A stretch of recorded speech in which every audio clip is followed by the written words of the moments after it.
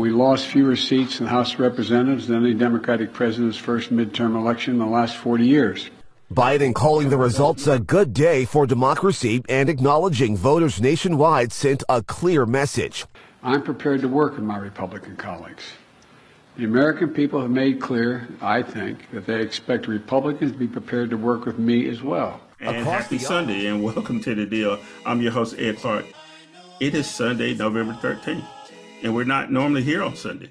We're normally here on Saturday, but we decided to wait because we wanted to hear the rest of the election results. And it looks like we got some. And you saw in the intro leading in, President Biden said he's happy about the outcome. I'm not. And I don't think Val Atkinson is. Hey, Val. Welcome back. Ed, how are you? You're reading my mind. I'm not totally happy either. And I'll tell you why a little later. Yeah, we got a lot of ground to cover here because a lot of things have happened in the last 4 or 5 days. When we went to bed on Tuesday night, things did not look good at all for the Democrats in terms of holding on to the Senate and the House. There were a lot of races that were being lost.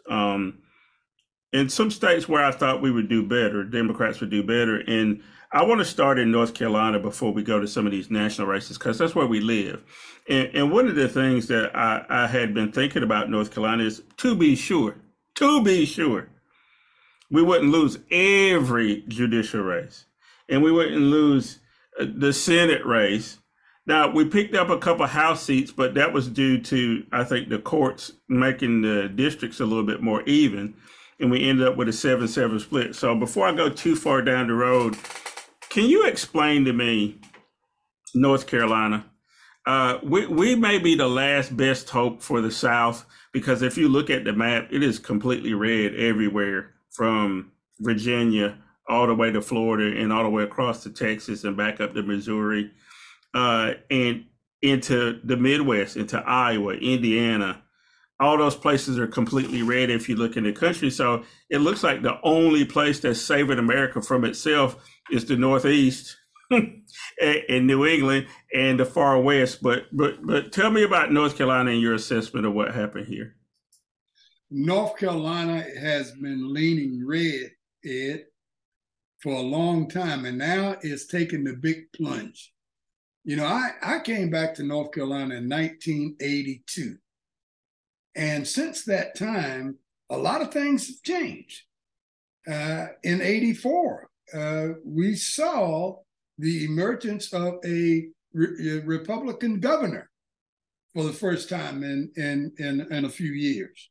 And then they began to sneak into the Council of State, those other races that are statewide that we elect every 4 years, Attorney General, Secretary of X and Secretary of Y, Secretary of State, things of that nature. And then they've got to the commissioners, Commission of Labor, Commission of Agriculture, Commission of Insurance.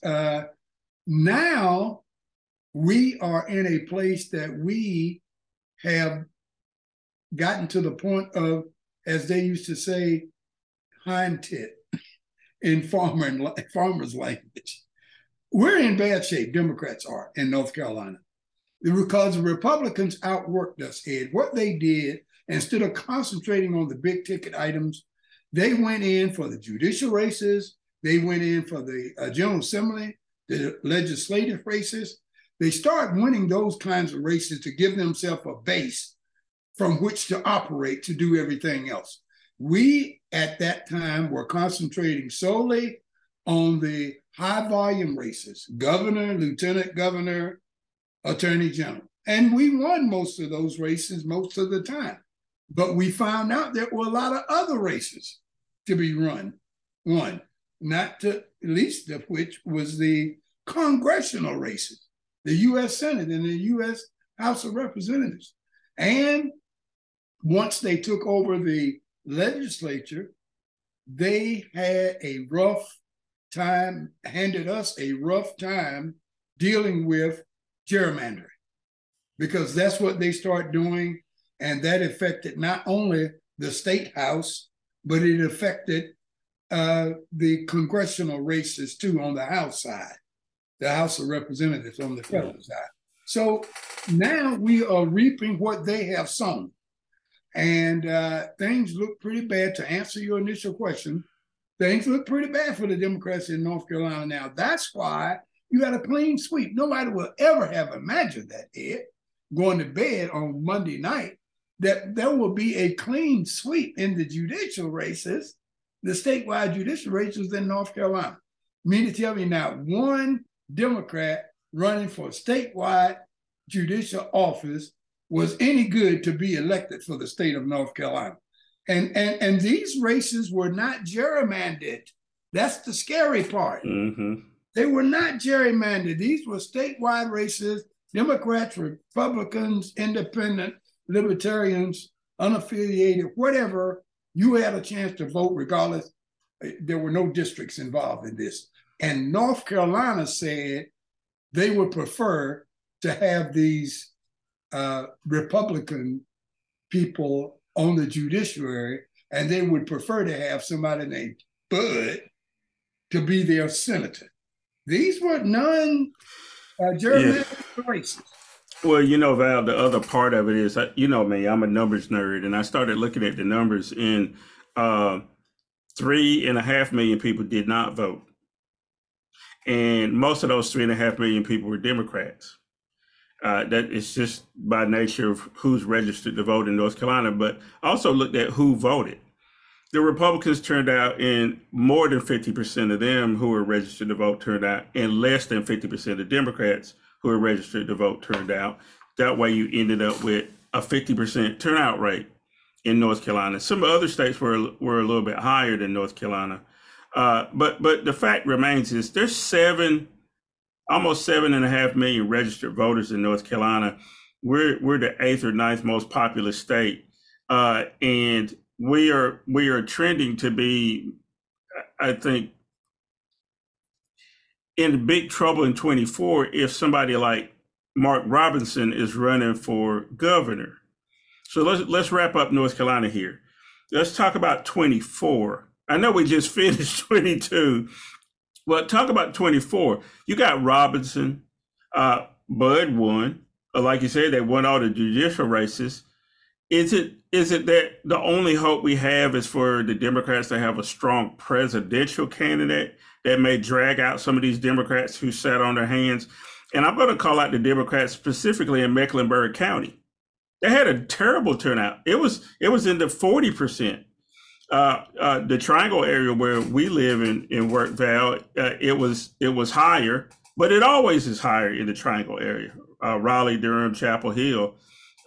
It still wasn't great. It wasn't 60%. I think Orange County may have been the only one that was 60%. That's where Chapel Hill is. And you have the more progressive people. So let me not beat a dead horse here. 24. Does it require a strong presidential candidate to drag out those Democrats who stayed at home this time? It would help. One of the things that we got to consider, Ed, as we look at those numbers that you cited there, is that we have a robust voter registration drive compared to the Republicans.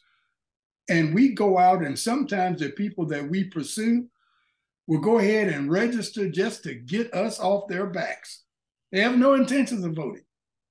And we go out and we say, we've registered X.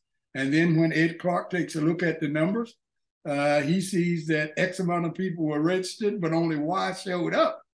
That's because some of those people that registered never intended to register in the first place. Many moved out of town. Many were not eligible for other reasons, maybe incarceration or other, whatever. But the problem is still on us.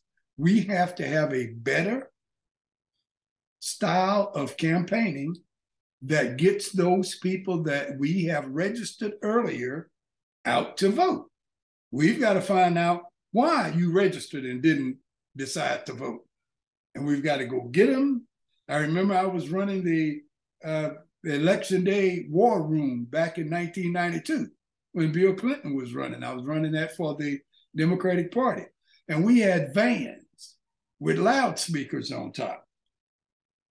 And as the election results would come in, we knew where the critical counties were. We even knew where the critical precincts were. And as the election results were coming in, if they didn't measure up to what we thought we needed from that county or that precinct, we sent the van out there with the loudspeakers, knocking on doors. We knew where all the registered voters were. We got to get back to that sort of thing. We got to get back to ground, detailed, grunt work of getting out the vote. Nothing suffices except that. Yeah, that's 100% certain. I want to remind you, if you're watching this, this is The Deal. I'm your host, Ed Clark. That's Val Atkinson. You may be listening on one of the podcasts. So if you listen on Spotify, Anchor, Apple Podcasts, whatever, we appreciate it. Please let people know and subscribe, because we want people to listen to us.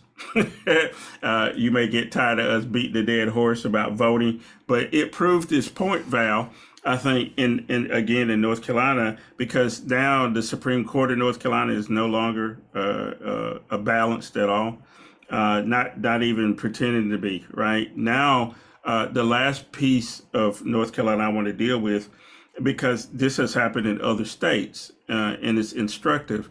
The legislature is not, the governor can't stop a lot of what the legislature wants to do, because he just won't have the kind of power that you need.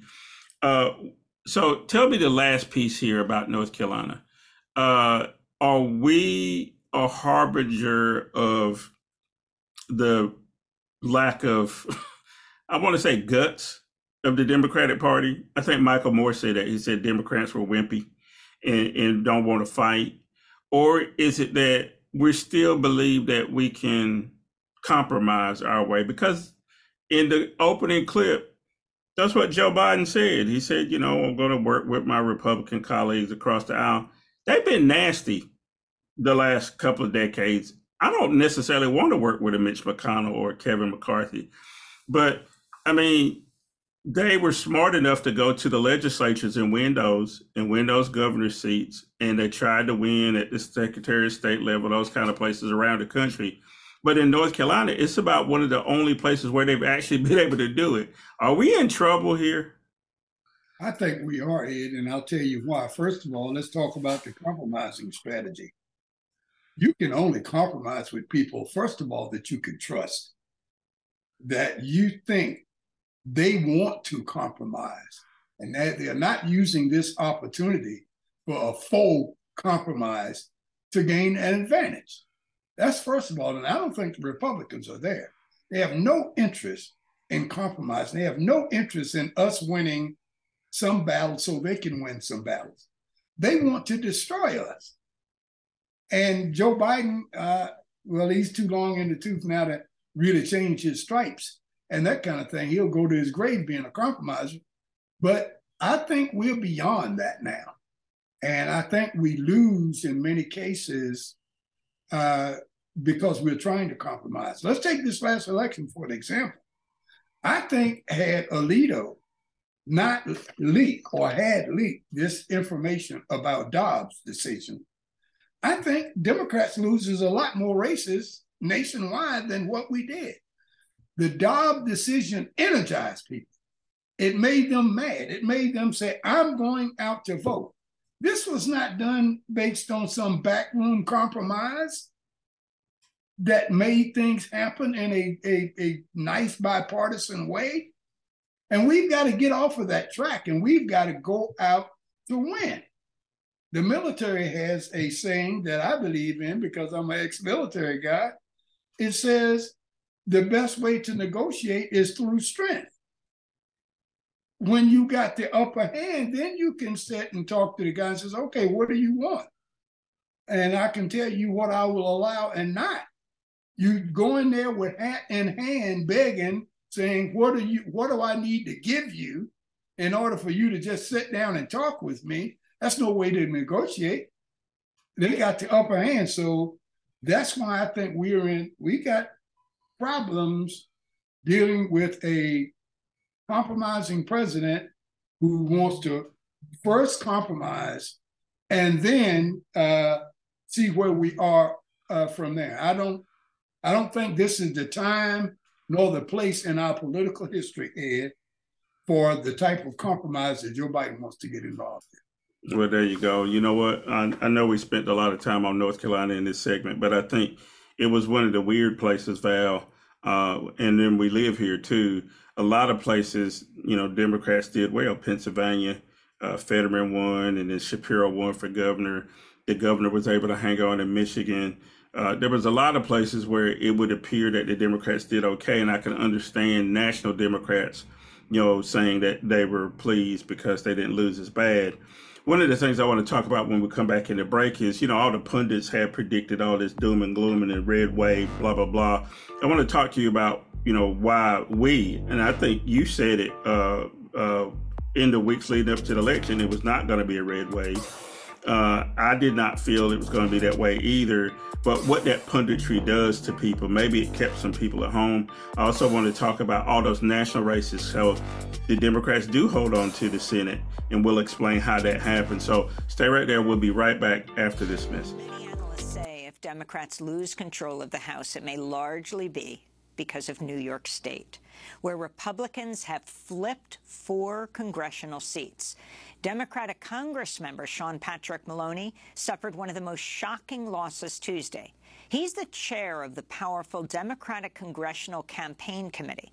According to the Cook Political Report, Maloney is the first sitting House Campaign Committee chair to lose a race in 30 years. I want to be fearful every time I'm in an open area in a public place. I want to think about how completely vulnerable I am while I'm closing my eyes to pray at my place of worship. I enjoy practicing semi-annual lockdown drills with 6-year-olds who don't fully understand what's happening. I like going to the movies and making a mental note of every exit in the theater to plan my escape. I hope that our set is interrupted by loud percussive sounds that cause the audience to scream in horror and run for their lives. I want to think of this dumpster as a hiding place for my kid. I enjoy when the only way a family member can identify their mutilated loved one is by the make of their shoes or a DNA test. I want to drop the carton of milk and eggs that I just bought and race frantically to a dingy back room where I'll be locked with 14 strangers for 7 hours and no air conditioning until the police say it's okay to come out. I want to celebrate our nation's freedom by worrying that I'll end up bleeding out on the pavement while being trampled by terrified parade cars. I like that anyone can easily access weapons of destruction, weapons of war. Designed to kill the greatest amount of people in the shortest in the least amount of time. Just a little bit longer.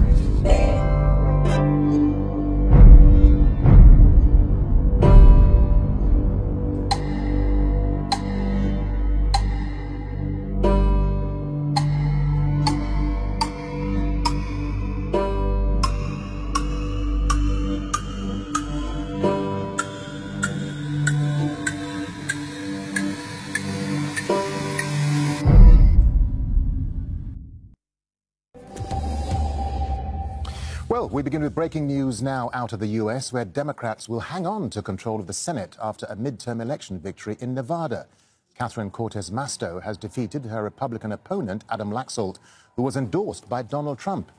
It means the Democrats will continue to hold a majority in the Senate for the remainder of President Biden's term in office. Cortez Masto's victory is a huge win for Democrats and a blow to Republicans, who had hoped for a red wave to give them the balance of power in both the Senate and the House of Representatives. Let's bring in Mike Hannity.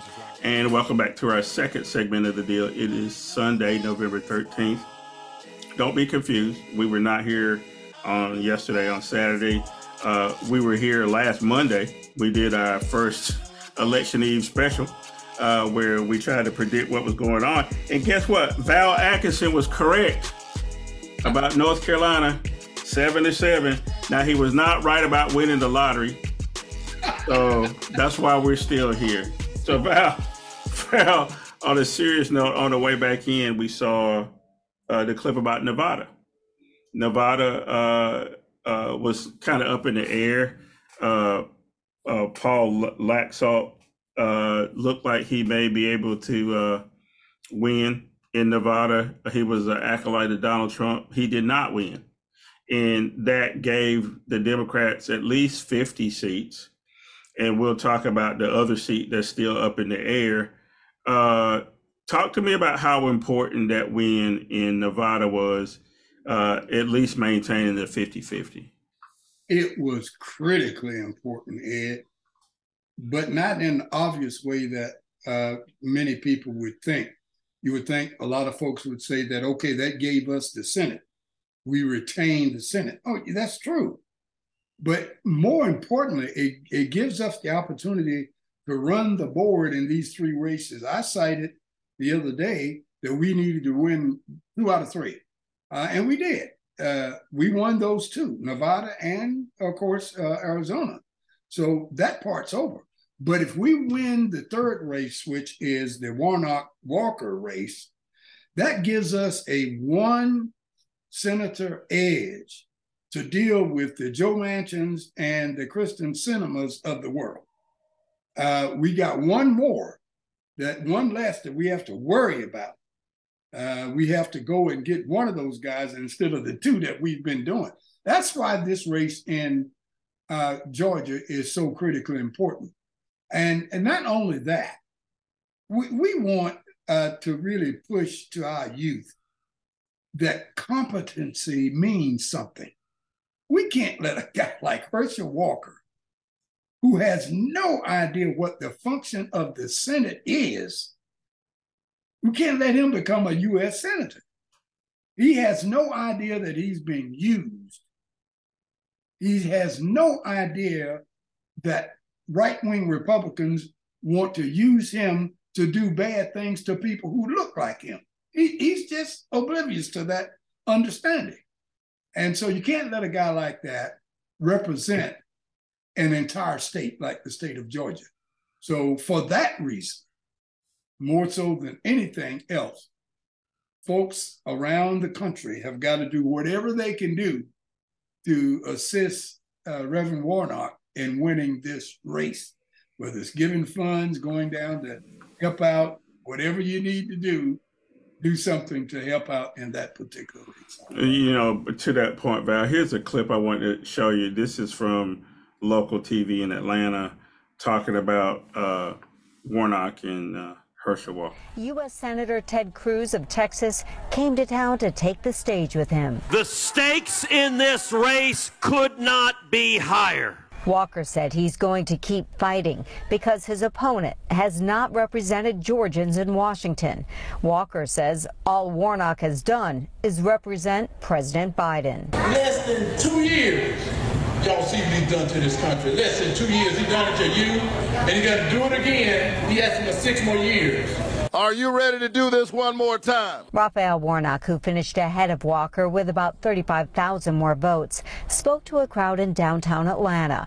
Warnock said his opponent isn't qualified for the job. Herschel Walker has no vision for our state or for our country. Think about it. We've been running now for a little while. And he has yet to tell us what he actually wants to do. Both candidates agree it's going to be a rough fight to the finish. They're going to throw. So, Val, Herschel, God bless him. I know his mama loves him, right? So at least that, right? But I when you look at the audience of people there, it's a completely white audience. I think they're cynical. They know Herschel Walker, like you said, is not competent. And then Reverend Warnock, you know, he has to be honest. He says, look, this guy is not senatorial material, number one. Number two, he hasn't articulated any kind of plan. But isn't that the larger problem with the Republicans over the last 6-7 years, at least, you know, the last 2 presidential cycles? They didn't really have a platform other than Democrats bad, Republicans good, which is basically what Walker's speech was there. I mean, is that what they've come down to? Is that's the only thing they can say? They have been distilled down to exactly that, Ed. They don't have a plan. They don't have a platform. They don't have a vision. All they have is Democrats bad, as you said, and I am the default candidate. So if you don't vote for this crazy, no good guy over here, I'm the guy you've got to vote for. This is a time when I wish we had multiple parties running. That would destroy almost totally the Republican game plan, because then they would have to tell you why you should vote for me. And they don't do that now. All they do is tell you why you should not vote for the other guy. And we have too many people in the United States of America who fall for that. And they walk around talking about bloodletting and pedophile Democrats and all of this, QAnon stuff. And because they've been led to believe that, because the people that are spewing that don't have a plan as to how you're going to address issues that Americans face. And they are getting away with it. And that's a shame. Well, to that point, here's a clip of a lady within the last 48 hours, knowing that the Republicans were not going to probably retain this, and she's not sure at that point, I guess, when this interview was done. But she's explaining why she thinks the Democrats are bad. Let's look at this. And what about former President Trump and, not being terribly religious, not being a churchgoer? He believes in God, So there you have it. You think President Biden believes in God? No, not at all. He worships the devil. So I see. So and that's the difference between the two, is that one worships God and one worships the devil. And how do you see that manifested in President Biden? It's showing. I mean, I guess where do you see the devil worship come out in President Biden? All over the country, like everywhere. It's everywhere. So I guess tell me a little bit more. I know you're saying it's all over the country. I'm just curious how like specifically, where do you see like, oh, that's because President Biden worships the devil, that blank? Child sex trafficking, the schools, kids, it's everywhere. It's everywhere. And do you think President Biden's responsible for child sex trafficking? Yes. You do? In what ways? So, Val, she says Joe Biden is of the devil, and it's because of child sex trafficking. Now, we saw that as a big part of the campaign in North Carolina. A lot of the early ads against Sherry Beasley were that she supported child sex trafficking and the stuff she did on the court. Should I be afraid of that lady that we just saw there, or should I feel sorry for her? Or how do I deal with people like that who she is completely committed to this bonkers bananas theory that Joe Biden is of the devil and that he supports child sex trafficking? What do you do with those people? This is where I really wish that I had the power, Ed, to change social media and 24-hour news services. Because before social media and 24-hour news services, we didn't have this kind of mess, this kind of junk. But now this is all you see, because we have to fill the airways with something, and those people go and they find something that they think's interesting that will get hits, as the young folks call it, and get airtime. So the big boys, they see dollars coming because they're talking about ad dollars. The more hits you get, the more money you get for charging airspace and that sort of thing. But I think that lady position is, I think we do ourselves a disservice when we argue with people like that. I mean, take it back to our 20, 30, 40 years ago, Ed, when we saw somebody on the playground or in the community or whatever that was way, way off base, bordering on being committed, we didn't sit there in the town square and argue with them about their positions. Their positions were crazy. We found an elegant, nice, decent way to ignore them without embarrassing them or doing anything else harmful to them, and move on to something else that was more powerful to us. social media, 24-hour news service, that's all they do. Republicans made a mint during the 22 elections by convincing social media and 24-hour news service that they needed to continue to ratchet up and repeat, if that's a word, repeat their talking points. Now they don't even have to spend money on their talking points because they got the media reporting on it as though that's news, when they should be ignoring that person and getting around it. And that's where we are now. It's not you, it's not me. It's a trend in social media and 24-hour news service, and everybody does it at some point. Yeah, it's a disease, it's a virus, and it has infected us all. Yeah, I want to remind you, you're watching The Deal. If you're watching on the video podcast, if you're listening to the audio podcast on Stitcher, Spotify, Apple Podcasts, Google Podcasts, whatever, we appreciate it. Please share with other folks. We're talking about the postmortem on the 2022 midterm elections. Democrats did much better than they expected to. But that's what I want to talk about next, Val, is did they do better than they were expected to? One of the things that we talked about on our election eve special was this whole notion that these polls actually mean something. Maybe there was a time that they did, but they probably mean even less now, because did you get any calls to be in any polls this time around? And if you did, who was calling? And a lot of the polls that got cited were from right-wing sources. And so all they kept talking about was this red wave.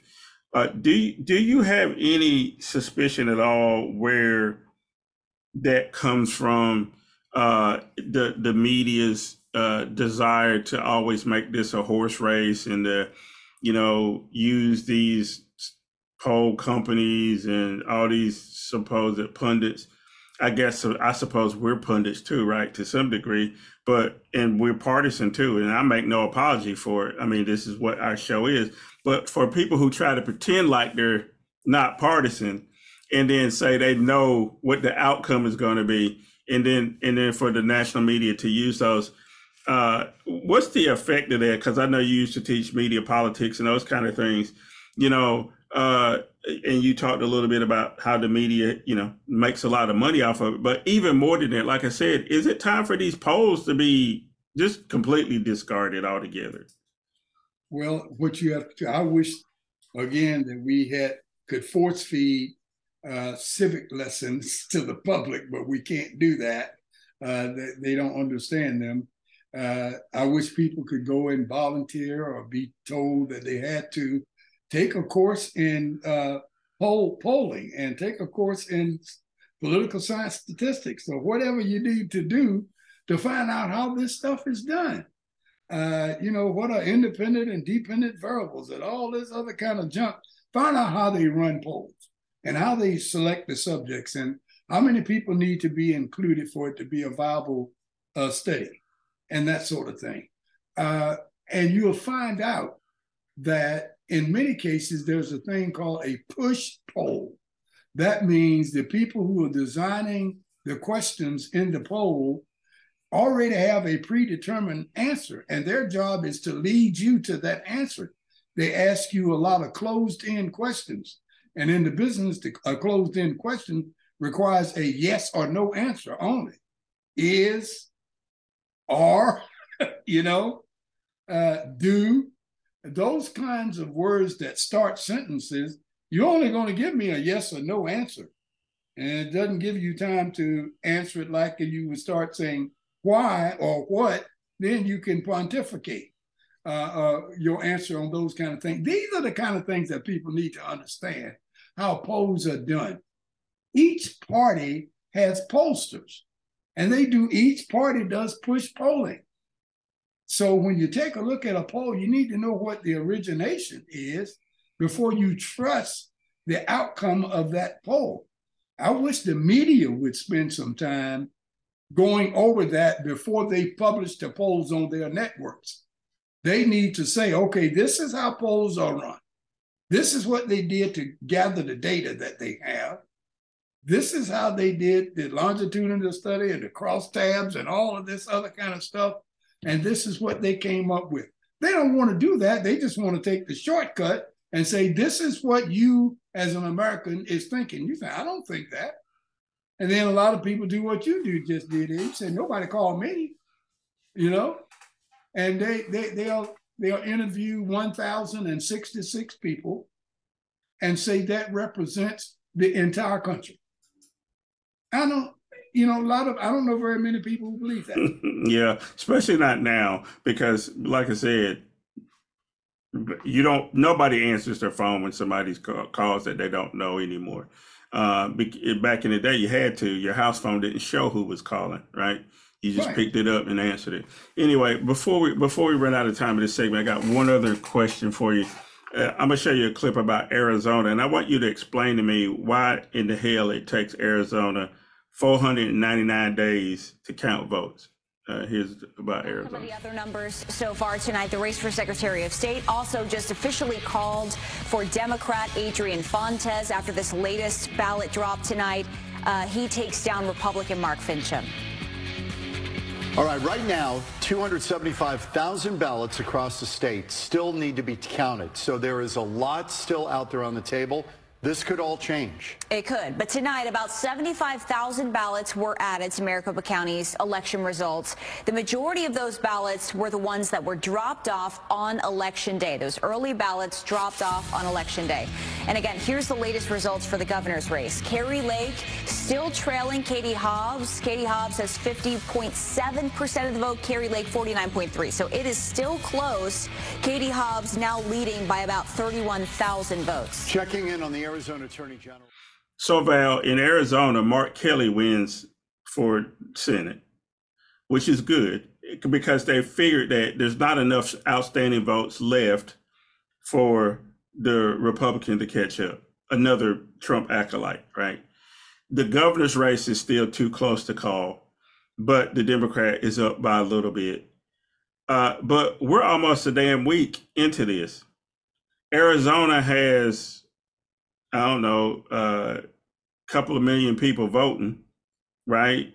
It's half the number of people in Arizona than there is in North Carolina, but they can't count any damn votes. Why is it like that in some states? Why don't we have a national standard for elections? Why do you think that is? I have a good answer, I think, but why do you think we don't have a national standard for elections? 10th Amendment, states' rights. Each state is arguing that it's the right of my state to conduct elections as I see fit. And when these elections go on within the various states, what they're saying is that this is the way Arizona votes. This is the way Kentucky feels. And this is how North Carolina wants to cast its vote. And so it'll be difficult to take that away. I think you almost need a constitutional amendment to adjust or get rid of the 10th Amendment before you could even touch that at all. That being said, something has to be done because clearly states like Arizona have people in it that want to overturn elections that they don't win. That's the bottom line. That's what's going on. They want to hire, they want people to win in the positions of Secretary of State and governor in places like that and General Assemblies so that they can look at the results of a race and their guy didn't win and they won't certify it. And they'll call for a new election or throw it into the legislature or whatever it happens to be. So you can't win. That is their long-term strategy. Now, right now in this race, there's a few more, a lot more votes still out there. They are hoping that they know that there ain't enough votes there probably to overturn the trend of this particular gubernatorial election or the senatorial election. But they are hoping they could find something like fraud. They are hoping they could find something that would make it viable to say, let's have a redo. We can't accept any of this stuff, so we're going to have a revote. And that's all you need to do to kill democracy, is start a path where your vote didn't count, and we got to redo it over and over again until whoever they is, gets the right results that they look for in the beginning. That's the path of democracy. Well, there you go. Well, this is a good place to take a break. When I come back, Val, I want you to think about two things. I want you to think about the future of the Republican Party and the future of the Democratic Party. And because this election is over, 24 is on the way, and there's going to need to be some strong leadership on the national level in both parties for there to be a difference to be made. So you guys stay right there. We'll be right back after this message. I was an it girl in my late 20s. Life was full. I never let it stop me from keeping up with my regular cervical cancer screening. I was in my car when I saw my doctor's name pop up on my phone. When he told me the biopsy came back with precancerous cells, it was like all the sound in the world faded out. I had a procedure to remove precancerous cells. If I hadn't found out about the precancerous cells, I may not have the quality of life I have today.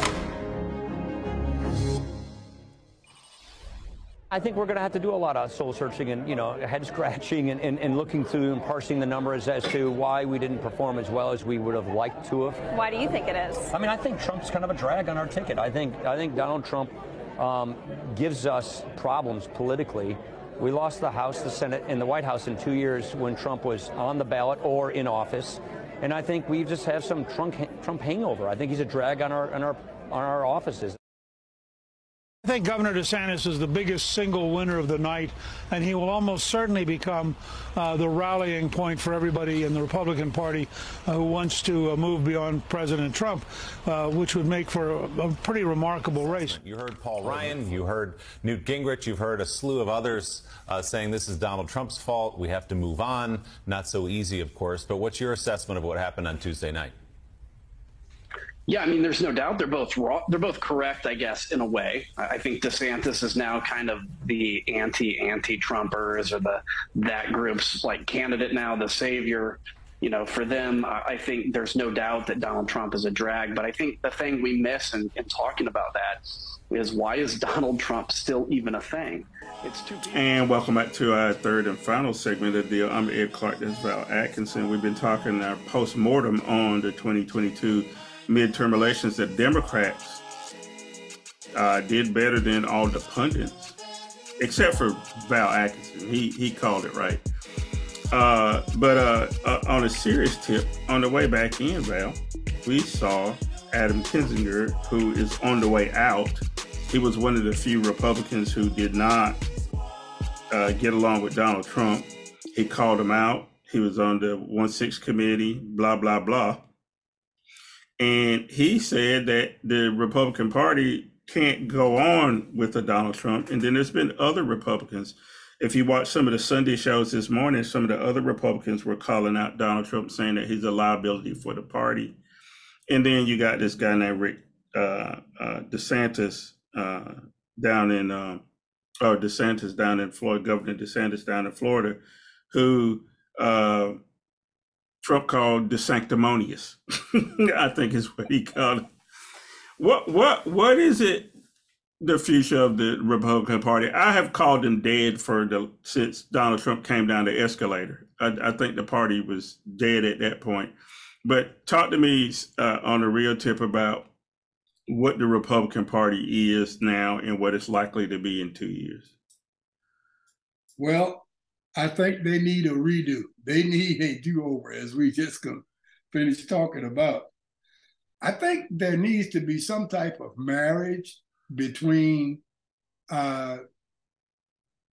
Kinzinger and the gentleman who was the campaign manager for John McCain.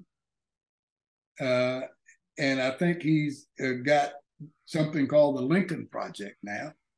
First name is Steve Schmidt. Right. Steve and Schmidt and Kinzinger need to get together. I think that's the foundation of a new base here. There are people who are on the fence in the Republican Party who could see a place that they could find with Kinzinger and Smith and build it broader, build it outward, and call themselves something else. And just let the Republican Party die on the vine. Let Donald Trump have it. I don't think you can try to resurrect or redo the Republican Party and call it the new Republican Party. That, as long as it's called Republican, you got a sizable a number of folks in the United States of America now who don't want no part of it. I mean, current Republicans who don't want no part of it. So in order to save the party, and I'm talking about saving the ideology and philosophy of conservatism that the party is supposed to stand for, in order to save all of that, they're going to have to go through a name change. And they're going to have to go through different types of leadership to make it happen. There's no other way out. Democrats, on the other hand, I think Democrats are going to have to grow a pair.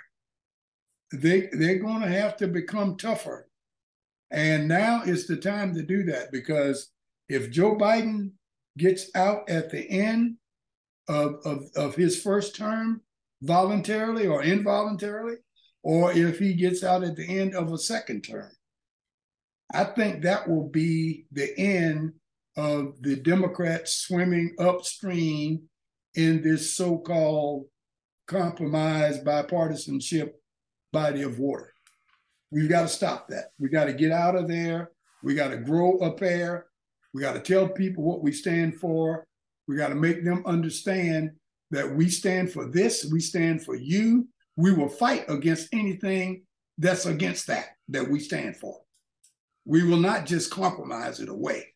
We will fight for it, okay? And if you go that way, you should be able to sit down and talk with people like Kinzinger and Smith to talk about how do we move forward as two new parties. And forget about the old Republican Party. Forget about the old Democratic Party of compromises and weakness. Forget about those two guys and go down the road singing a new song. Yeah, I think the Republican Party, as it's constituted now, they started having problems for me in 1968 when the takeover occurred, where the Southern white folks didn't have anywhere to go.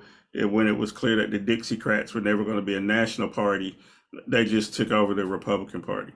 And what makes it clear to me that they don't care about what any philosophy or anything other than to maintain status quo with white supremacy and some other stuff. It was clear to me that they never addressed people like Trent Lott and Jesse Helms and all that. They still talk about Ronald Reagan as if he was the best thing ever, and he was not for a lot of black and brown folks. So to me, that Republican Party that got constituted in '68 was bankrupt morally from the beginning. And then you've seen that they've had some problems with their presidents, a la Richard Nixon and Donald Trump, the impeach crew. Donald Trump, I mean, he's broken all kind of records, being multiple impeached, that kind of thing. Let's talk then about the Democrats. You said they have to be less wimpy, but they also have to have some new blood, because you said that, and we know this clearly, we see it every time Joe Biden comes out there, he's not a young man. Barack Obama can't run anymore. Kamala Harris is not getting the kind of play I think she deserves. Let's look at this guy, and you tell me what you know about him and what you think about him. Yeah. And in Maryland, it's Governor-elect Wes Moore. Democrats' other big flip last night. He's become just the third black elected governor in U.S. history and the fourth overall and the first black governor of Maryland. What an amazing night and what an improbable journey. But you believed. You believe that in this moment, our state could be bolder. And it's not lost on me that I've made a little history tonight myself as well. And Maryland. So, Val, that's Wes Moore, former military, started out in community college in Maryland, then he goes to the military, comes out, gets a degree, gets involved in politics, got a pretty family, a bit Obama-esque in that standpoint, married a long time. And I know this is going to sound bad. He's very articulate, because white people like to say that about us whenever we talk good. But he does. He presents very well. Is a Wes Moore the future of the Democrats? Is that what the Democrats need, more people like a Wes Moore? Absolutely, yes. That's what's going to do it. Because you don't have anything anywhere else to rely on. I mean, that's the avenue. Wes Moore is a rising star right now. And so goes Wes Moore, so goes the Democratic Party to a degree. Because as you said, and I agree, Ed, Kamala Harris is great and that sort of thing.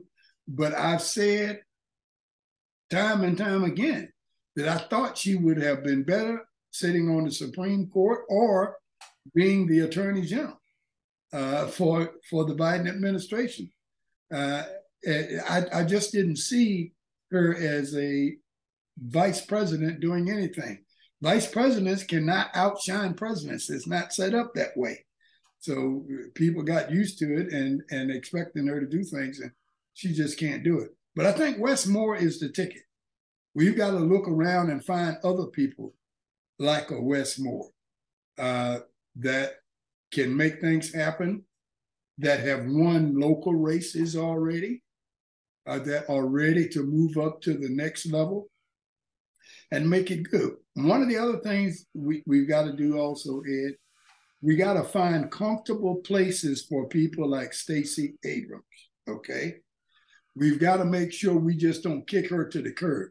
She's done too much for not only African Americans, but the entire Democratic Party. So we got to find nice places for her. And that's when I say find nice places, I don't see Stacey Abrams as a Wes Moore type. I don't see Stacey Abrams as running for president in 24 or 28. I just don't see that. She's almost damaged. She's lost 2 straight gubernatorial races. But she is great at what she does. So there's got to be a place for her, whether it's on the Supreme Court or whether it's someplace else. I don't know, but she's got to be around to help us out. So we've got to have our ear to the ground, and we've got to be looking for these young folks coming in and coming through that we can identify and ask them, hey, have you considered a career in politics? I got some people I need to introduce you to. You need to be on The Deal with Ed Clark. You need to have that show in your background. You need to sit down with Val Atkinson and try to write another book or whatever.